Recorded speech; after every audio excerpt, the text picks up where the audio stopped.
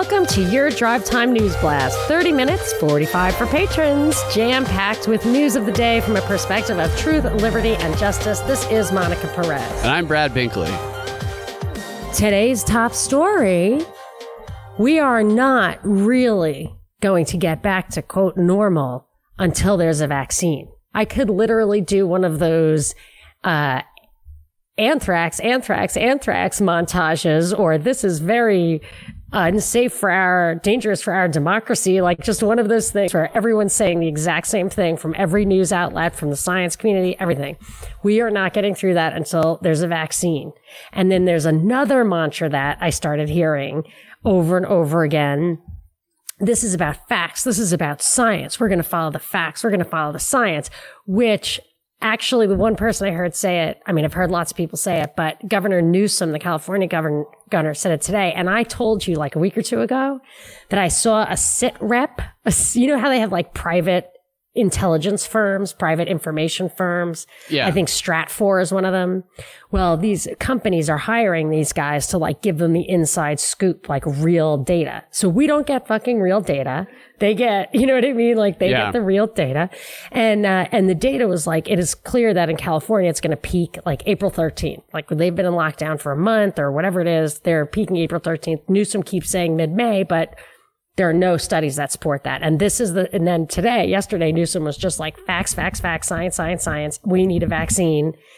And I just, it's obvious that's what they're going for. And I'm really starting to worry that after the shakeout, so they're shaking out small businesses, they're shaking people out of their jobs. And the only thing that's going to remain standing are these global corporations or whatever, something big, something that got a bailout, something that's beholden to the government. And it's going to hearken to Event 201 and to something I'm going to tell you about in a little bit, this Rockefeller Foundation study. But with respect to Event 201, it's going to be this public-private partnership stuff where even without telling you that the government's behind it or this is a sort of a coordinated effort, they're going to make those vaccination requirements private. So if you want to go to a concert, you want to go to a sporting event, that venue will require, because they don't want liability or whatever their story is going to be. It doesn't have to be a law that everybody gets vaccinated. It just has to be impossible for you to do anything, without the vaccination. Yeah, this again, I bring this book up a lot. The How We Advertised America to get us into World War I was all about going around to the corporations, to private companies, and to either strong arming them into doing what the government wants them to do when it comes to preventing what people can say or censoring, censoring out stuff that is inconvenient to them, or it was convincing them that it was their civic duty for the United States to survive to do it. So that way they could say that the government wasn't taking away people's rights or violating the Constitution. And when you start paying everybody off and they start becoming addicted to the bailouts or low interest rates or whatever it is, or whatever access they have to the regulatory bodies, like you were saying yesterday, it's like, hey, governor, why don't you make me an essential service? He says, okay, just require vaccines for anybody who comes in your door. There you go. I mean, that's how simple it can be. But speaking of war, so last night, I just had this like insight that what's happening. So like people are looking for this, let's go, just reopen America. And I'm saying like, worry about the data, whatever. I understand if you're really scared, it's, then you can talk about what to do then. But here's the thing that's really at the bottom of this that's driving me crazy. And it's clear to everybody, like Crisis and Leviathan. But what's really happening, and this is also informed by the Rockefeller report I'm going to tell you about, is that people are trading all of this stuff because of the coronavirus. So they're just like, well, for 2 months, you can take anything. But that's not what you're doing. You're trading what humanity expects from society or government or the community or whatever, what we expect forever. It's a permanent trade-off. And I'm not, I know that's like obvious, but just there's a deeper insight there that like we have made it clear that we will and are giving up everything we consider to be essential to humanity, or to liberty, to spirituality. We're being steamrolled. we are maybe being steamrolled, but I'm saying we're giving it up on purpose. Like we're giving it up voluntarily. We're kidding ourselves into thinking that well, I will trade 2 months of servitude or whatever, 2 months of isolation for saving 65 million lives. But I'm saying it's the long-term problem is that you're giving up everything. Maybe you're accepting a vaccination from a guy whose only goal in life is to reduce the population. So 65 million people is nothing to that guy. He's not doing this to save 65 million lives or to cost 65 million lives. He's doing this for 650 million lives or 6.5 billion lives. If you look at the Georgia Guidestones, if he's part of that cabal, they wanted to get down the human population to be down to 500 million. You understand? So this is about that. This is about that big picture. And we're just giving it all away right now. So I was like a little depressed about this. And I said to my son, I mean, I'm not depressed, but I just it was a bummer.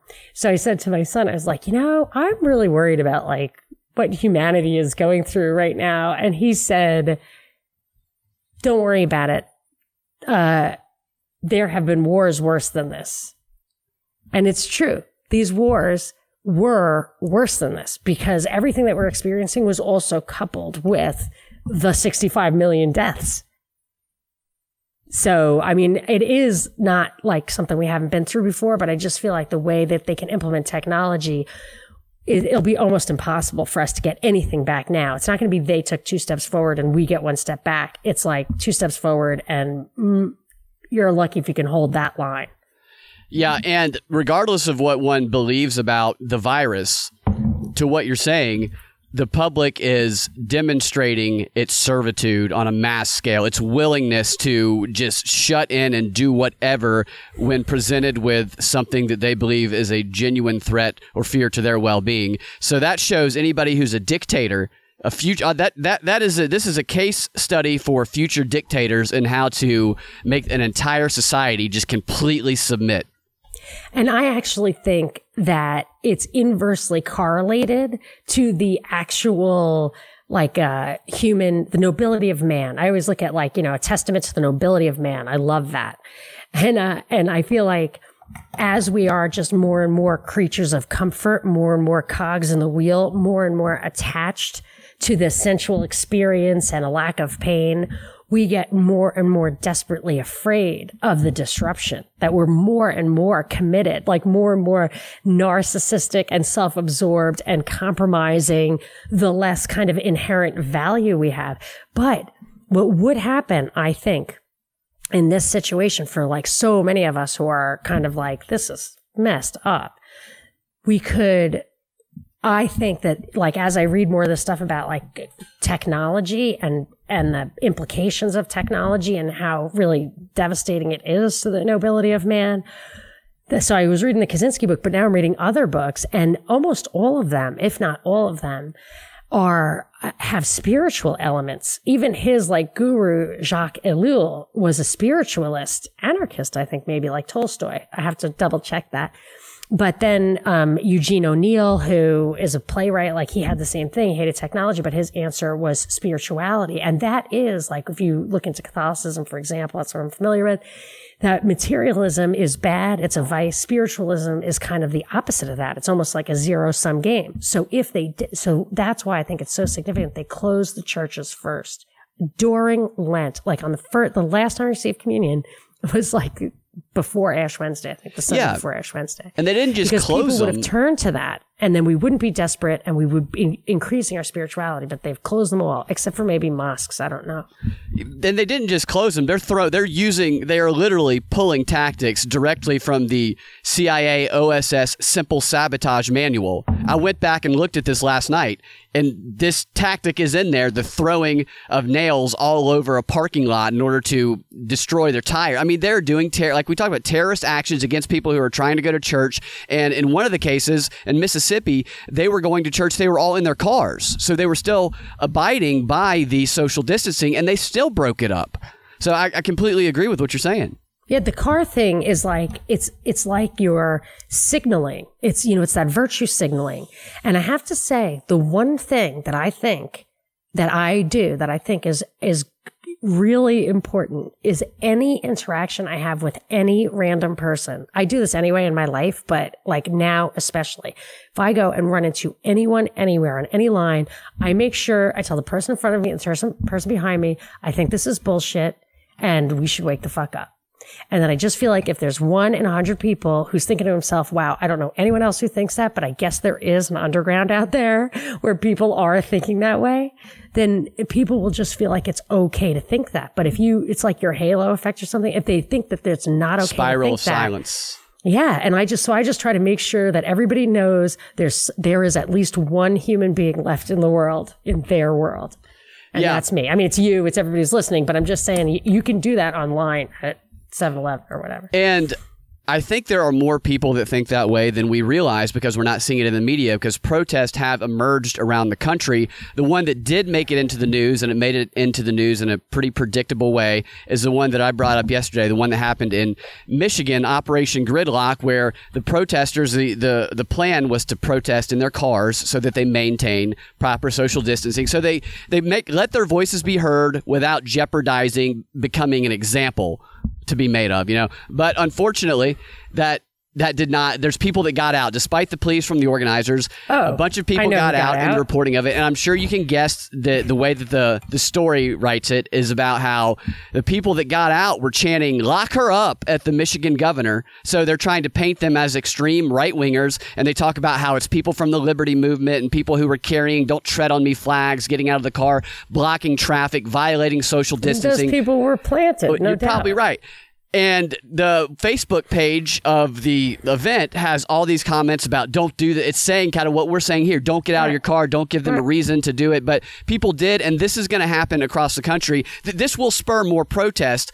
Whether we see them, I don't know. But what this does is it shows that people are reaching a breaking point, and it shows that other people are doing it, which is going to give other people the strength to do it as well, which is going to put the governors in a position of, do we either show that this whole thing is a facade and we just allow people to gather, or do we actually strictly start to enforce some of these rules? And I'm interested to see where that goes if these measures aren't relaxed. They might relax some of the measures to allow it. But in Raleigh, North Carolina, there were some people that organized a protest, and they busted it up. They arrested some people, and they put a post on the police department's Twitter page that said that organizing, that the right to assemble is not an essential activity. Oh, yeah, I saw So they that. suspended the right to assemble officially. But then they should not be passing legislation. What the Virginia guy did, passing all those gun control measures, I can understand the argument for Pelosi doing the bailout that has to do with this thing. I mean, it's awful. It's terrible. It's obviously bull. And Trump saying the infrastructure thing is like, is a jobs program straight out of FDR, by the way. But they are at least relevant. But to slip stuff in that is not relevant to the emergency while the protections from government overreach are being suspended, I mean, that should be protested. That's what we should try to overturn. He passed some more legislation, the Virginia guy. He passed the gun legislation a few days ago. The red flag, yeah. Yeah, the red flag. Yesterday, and other stuff. He signed a Clean Energy Act, which is basically like a Green New Deal type thing for Virginia. Holy so he's just pushing all kind of stuff through right now. That's so interesting. I wonder if all these states that are going to get their bailouts and probably exchange it for like vaccine regulations are also going to participate in some kind of infrastructure protocol, either funding, matching funds, or this is how we're going to do it, that they're all going to be in lockstep, because $2 trillion isn't really going to be enough to change the infrastructure to be like driverless. But I mean, I think that's where we're headed. And I think that this is all about getting the states to just, I mean, not that they're not obviously already doing it. Submit, already. Just do the same thing, follow the plan, get with the program. I want to quickly remind people that we are having a Patreon party tomorrow. A disappearing patron party.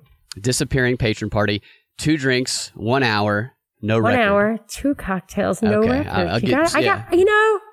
I really get. I'm so proud. No, of it's my a great slogan. That's why I prompted you so that you 1 hour, 2 cocktails, no record. It's the disappearing patron party. Okay, fantastic. You can go to different ones, but you cannot see. Once it's gone, it's gone. What happens at the disappearing patron party disappears. Stays somewhere in an NSA data lab, but disappears otherwise. So join for $5. God, don't tell me that. I'm the one you want to think it disappears. Yeah.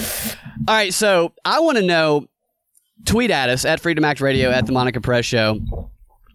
These vaccines at Monica Perez Show. These vaccines, the mandatory vaccines are coming. Like, people have talked about this for a long, long time, and it's always been kind of a distant thing that they definitely wanted, and maybe there's an occasional case, like you go back to that case from, I think it was like 1918, where they forced the measles vaccine on some people, but like it didn't seem like a physical reality.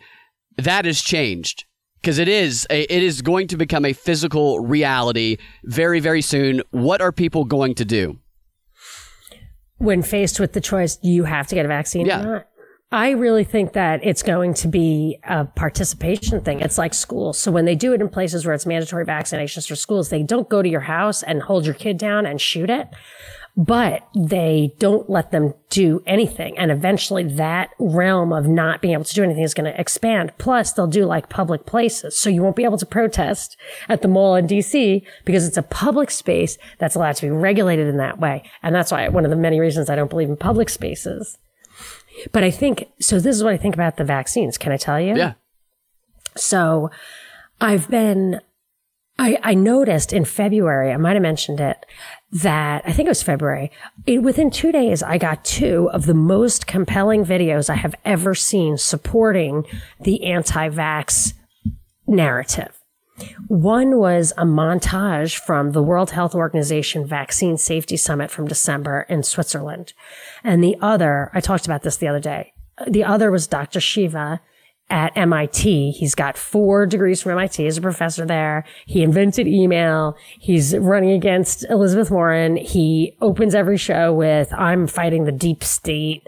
And he explains in really compelling detail, or in a really graspable overview, what is the problem with the vaccines and how adjuvants like aluminum or mercury go in there and they kind of hypersensitize your acquired immune system so that the kind of benign pathogens that they're inserting, that they're injecting into you from these diseases like dead DNA or whatever, can actually get your immune system to produce antibodies against that disease. Even though it's kind of dead, it doesn't give you the disease by basically exploding that thing with mercury and aluminum. But some people are hypersensitive to it. That's how you get like a gut biome results in autism, something like that, he explained. And he said they never really tested how it works and the safety of those things and if the trade-off is worth it. And it really needs to be tested and examined. And they said almost the exact same thing in that World Health Organization, like hidden video. And I thought, in all my life, I have never seen anything that validates the vaccine. That stuff is squashed like Michelle Obama saying Whitey. Like, you are never, ever seeing that. So I've been wondering, and Dr. Shiva all of a sudden is making the scene, and he's got like these weird bullshit dog whistle catchphrases that I'm like, So when we were talking about this the other day, I was like, I wonder if it's going to be this Inovio or a vaccine like that, where it actually penetrates these cells and alters or splices into the DNA. And that's the new vaccine. So it isn't this thing that they're all talking about now, which is what the anti-vaxxers were always talking about. And because the Shiva thing reminded me so much of Edward Snowden, where he didn't say, we need to not have these policies. He said, we need to have the conversation on if these policies are worth it and if they're legal. And I said, he's opening the door to just making a law that makes them legal. There's no principle at stake for him. It's just process. It's form. And then we did get that law, the USA Freedom Act, as you have. I saw, I think it might have been a Ron Paul post who was talking about a patriot-like act, a freedom-like act for vaccines or for the medical industry. To protect us or to protect them? I don't know. I didn't read enough into it, but it struck me similar to what you said there. Yeah. I mean, it's going to, so I think that what they're doing is setting us up to say, you know what? And this is what happens when they find a new patent. This is kind of, somebody told me like Monsanto, the Roundup and all that stuff. They were going to all of a sudden start losing the lawsuits against this, what they were doing. Roundup is bad, I guess, and it causes cancer or something, but they kept winning the lawsuits, Monsanto. And somebody told me, that patent is up, so they don't care about it anymore. And they have something new. So if they can demonize the old thing, I think it was Roundup, then they can introduce the new thing. So it actually works in their favor. So Monsanto sold to Bayer. So it wasn't even an American company anymore. So now it's a German company. And I was like, that's going to start happening. And it may or may not have started happening. But something like that started to happen. And I just completely see with this thing that they're going to demonize the old stuff so that we can bring in this new stuff, which is probably just as bad, if not worse. And it's less tested because it's not out. Like these vaccines have been to 7 billion people and maybe 1% of the people get hurt. But who knows, this other thing could change the human genome forever. You know what I mean? Like we know how far this goes. That's a great point. As I mentioned yesterday, Bill Gates, who is funding some of these trying to create these RNA vaccines, which are some form of gene editing. I think that's what this is. It's Inovio, and it went up 10% today. Like they're doing it. And he gave them, I just read today, he gave them $5 billion. He's trying to help create these. I think it's $5 billion, yeah. It's worth pointing out again that he was also behind the creation of gene-edited mosquitoes, which I mentioned, yesterday, right. Which his purpose was to make them infertile so that they cannot reproduce, so that they could wipe out, quote, invasive species. And now we're seeing him behind a vaccine, which is using similar technology, gene editing. But it backfired. Right? His backfired, and it made superpowered mosquitoes. And isn't he the guy who wants to fight malaria and stuff? That was what he was doing it for, was to eradicate malaria. Right. But of course, malaria was going to get, if it backfires, then it backfires. So the guy creating the vaccines has a history of creating gene-edited stuff to try and eliminate an invasive species. And his polio vaccine did the exact same thing that the Salk vaccine did, which was, everybody thinks Jonas Salk was a hero. His vaccine is not the polio vaccine that became in universal usage because of the Qatar incident, which was when it conveyed live polio to people and they were getting sick. Bill Gates did the exact same thing in India. And I think maybe it happened in Italy too. Yeah, nobody cares. People actually got sick from the vaccine. And he gets interviews on he is everywhere right now. He's on foreign news channels. He's like Fauci almost. And you know who else is everywhere? Everywhere behind the numbers. Everywhere. What is the number one academic source for the numbers? The CDC? No, the academic source. Tell me. Johns Hopkins. Oh, right. Yeah. You've seen that everywhere. They're the one who has the Santa tracker. Oh my gosh, Corona that's tracker, right, yeah. It's just every time I see the CDC is they've repurposed the Santa tracker to track the coronavirus.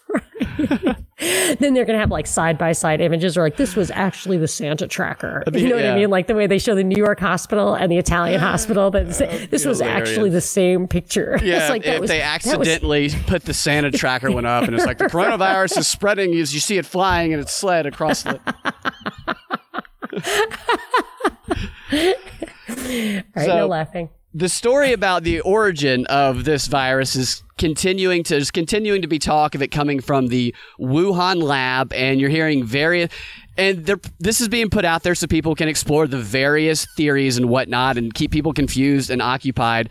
But I found it interesting that one of the stories now is the same origin story as the movie Outbreak, where Patrick Dempsey's character steals an infected animal from a testing lab that he works in and he sells it. He sold it to a pet shop, but the story one of the stories that I heard is that somebody stole an infected animal and they sold it to the wet market, and that's the origin of exactly. So now we're watching the movie Outbreak live. Oh yeah, this makes me want to vomit. Those wet markets, it is like they're really What are they? demonizing that culture.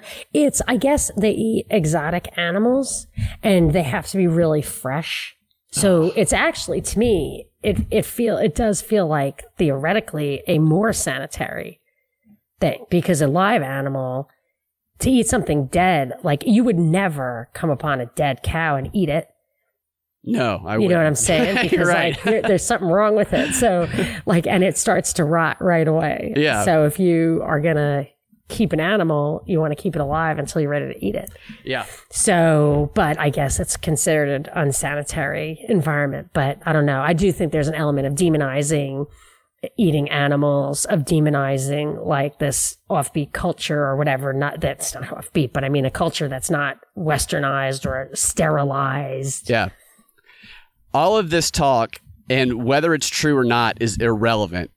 All of it matters is what the public starts to believe. And I try to follow some of these polls. I know that polls are not reliable. They can be manipulated, but just trying to gauge how many people are sharing and promoting the theory that China is behind it, that it released from a lab either intentionally or unintentionally, because it's starting to make those war drums I mentioned yesterday beat louder. Maybe it's a Cold War, like you said. Definitely China, the position of an enemy to America is definitely being thrust into the public mind right now. So I heard on Fox this morning that the real story is not the conspiracy theory that it was a bioweapon, but that it was the benign, generous story that China was trying to flex its muscle, demonstrate its acumen in working with vaccines, and that they actually weren't as good as they thought. So it got out. So so the story is like equally unsubstantiated, lacking in evidence, far-fetched, but because it doesn't imply intent, it's not a conspiracy. It's the accidental theory, not the conspiracy theory. And that's okay. You need to understand that that's okay. Yeah. That thinking people are actually up to no good is preposterous, unless it's anyone but us, anyone but the person speaking. And Facebook is now, if you like a post that is related to a coronavirus conspiracy, when you like it, they will put a warning up that tells you that you are liking and spreading disinformation, and they probably put you on some sort of list, if I had to guess. But that's pretty crazy that alternative theories, when there is no definitive theory as to what happened, and some of the alternative theories now are more and more plausible because they're almost the same as some of the mainstream theories, but only slightly different. But if you like one of those, you get this warning that you're spreading disinformation. This is Orwellian. Like training you. Yeah. They're training you the way you prune a tree, like training you to understand a certain way of thinking. So when I heart stuff on Twitter all the time, I basically like anything someone sent me that I've read as a way to acknowledge, because the Twitter thing is out of control at this point. Like it's a self-perpetuating machine. Like it grows exponentially. So if you start conversing with people, they will tweet back at you. So you're it'll never stop. I love it. And it's like probably a little bit of an addiction at this point, but I will like anything that I read. So as an acknowledgement to the person that I did actually read it, sometimes I'll retweet it. Sometimes I'll respond, but if I'm in a hurry, I'll just like it. And some of the stuff I do like, but I would never retweet or say myself, because I found that with Twitter, the stuff that anytime I've heard anybody get taken down is for being abrasive. Yeah. So anything that's like cursey or whatever, I'm not going to retweet it because I'm not ready to get taken down. But I like them. I like stuff that I would not retweet. And I wondered where the algorithm was going to go with the liking. Yeah. But so if I stop liking your stuff, I'm sorry. Definitely it's not that I don't like it. Coronavirus-related algorithms. Like another thing that Facebook did is they removed a post from the Brazilian president who promoted the use of hydrochloroquine as working. And they also removed a post where someone, I think it was Laura Ingraham, she just said that there's been promising results. A post saying that there's been promising results about a drug was removed by Facebook. I have to tell you, in the Patron 15, how like the parallels with other countries, like they just recycle the same scripts. I've got one about the Bernie Sanders, the UK version. Fantastic. And I've got some stuff about what Ford is doing in their factories to help people properly social distance. It's pretty interesting, as well as how Taiwan is filling up baseball stadiums. Yikes. Yeah, it's pretty interesting. Know. And guys, again, Friday, 8 o'clock, we're having the party. Disappearing patron party. 1 hour, 2 cocktails. No record. There you go. Only for patrons. And guys, it's filling up fast. So I think we may not be able to sustain this as a basic subscription item because it's going to get so full. But we have a special guest, Pete Quinones from Freeman Beyond the Wall. So I believe that his patrons will also be there. So it's going to be a mixer. Right, we're going to have a bunch of... it's going to be fantastic. So join in. It'll be fun. And you guys can find your Drive Time News Blast every weekday afternoon on thepropreport.com or your favorite podcasting platform with the Propaganda Report podcast feed. We will talk to you guys tomorrow.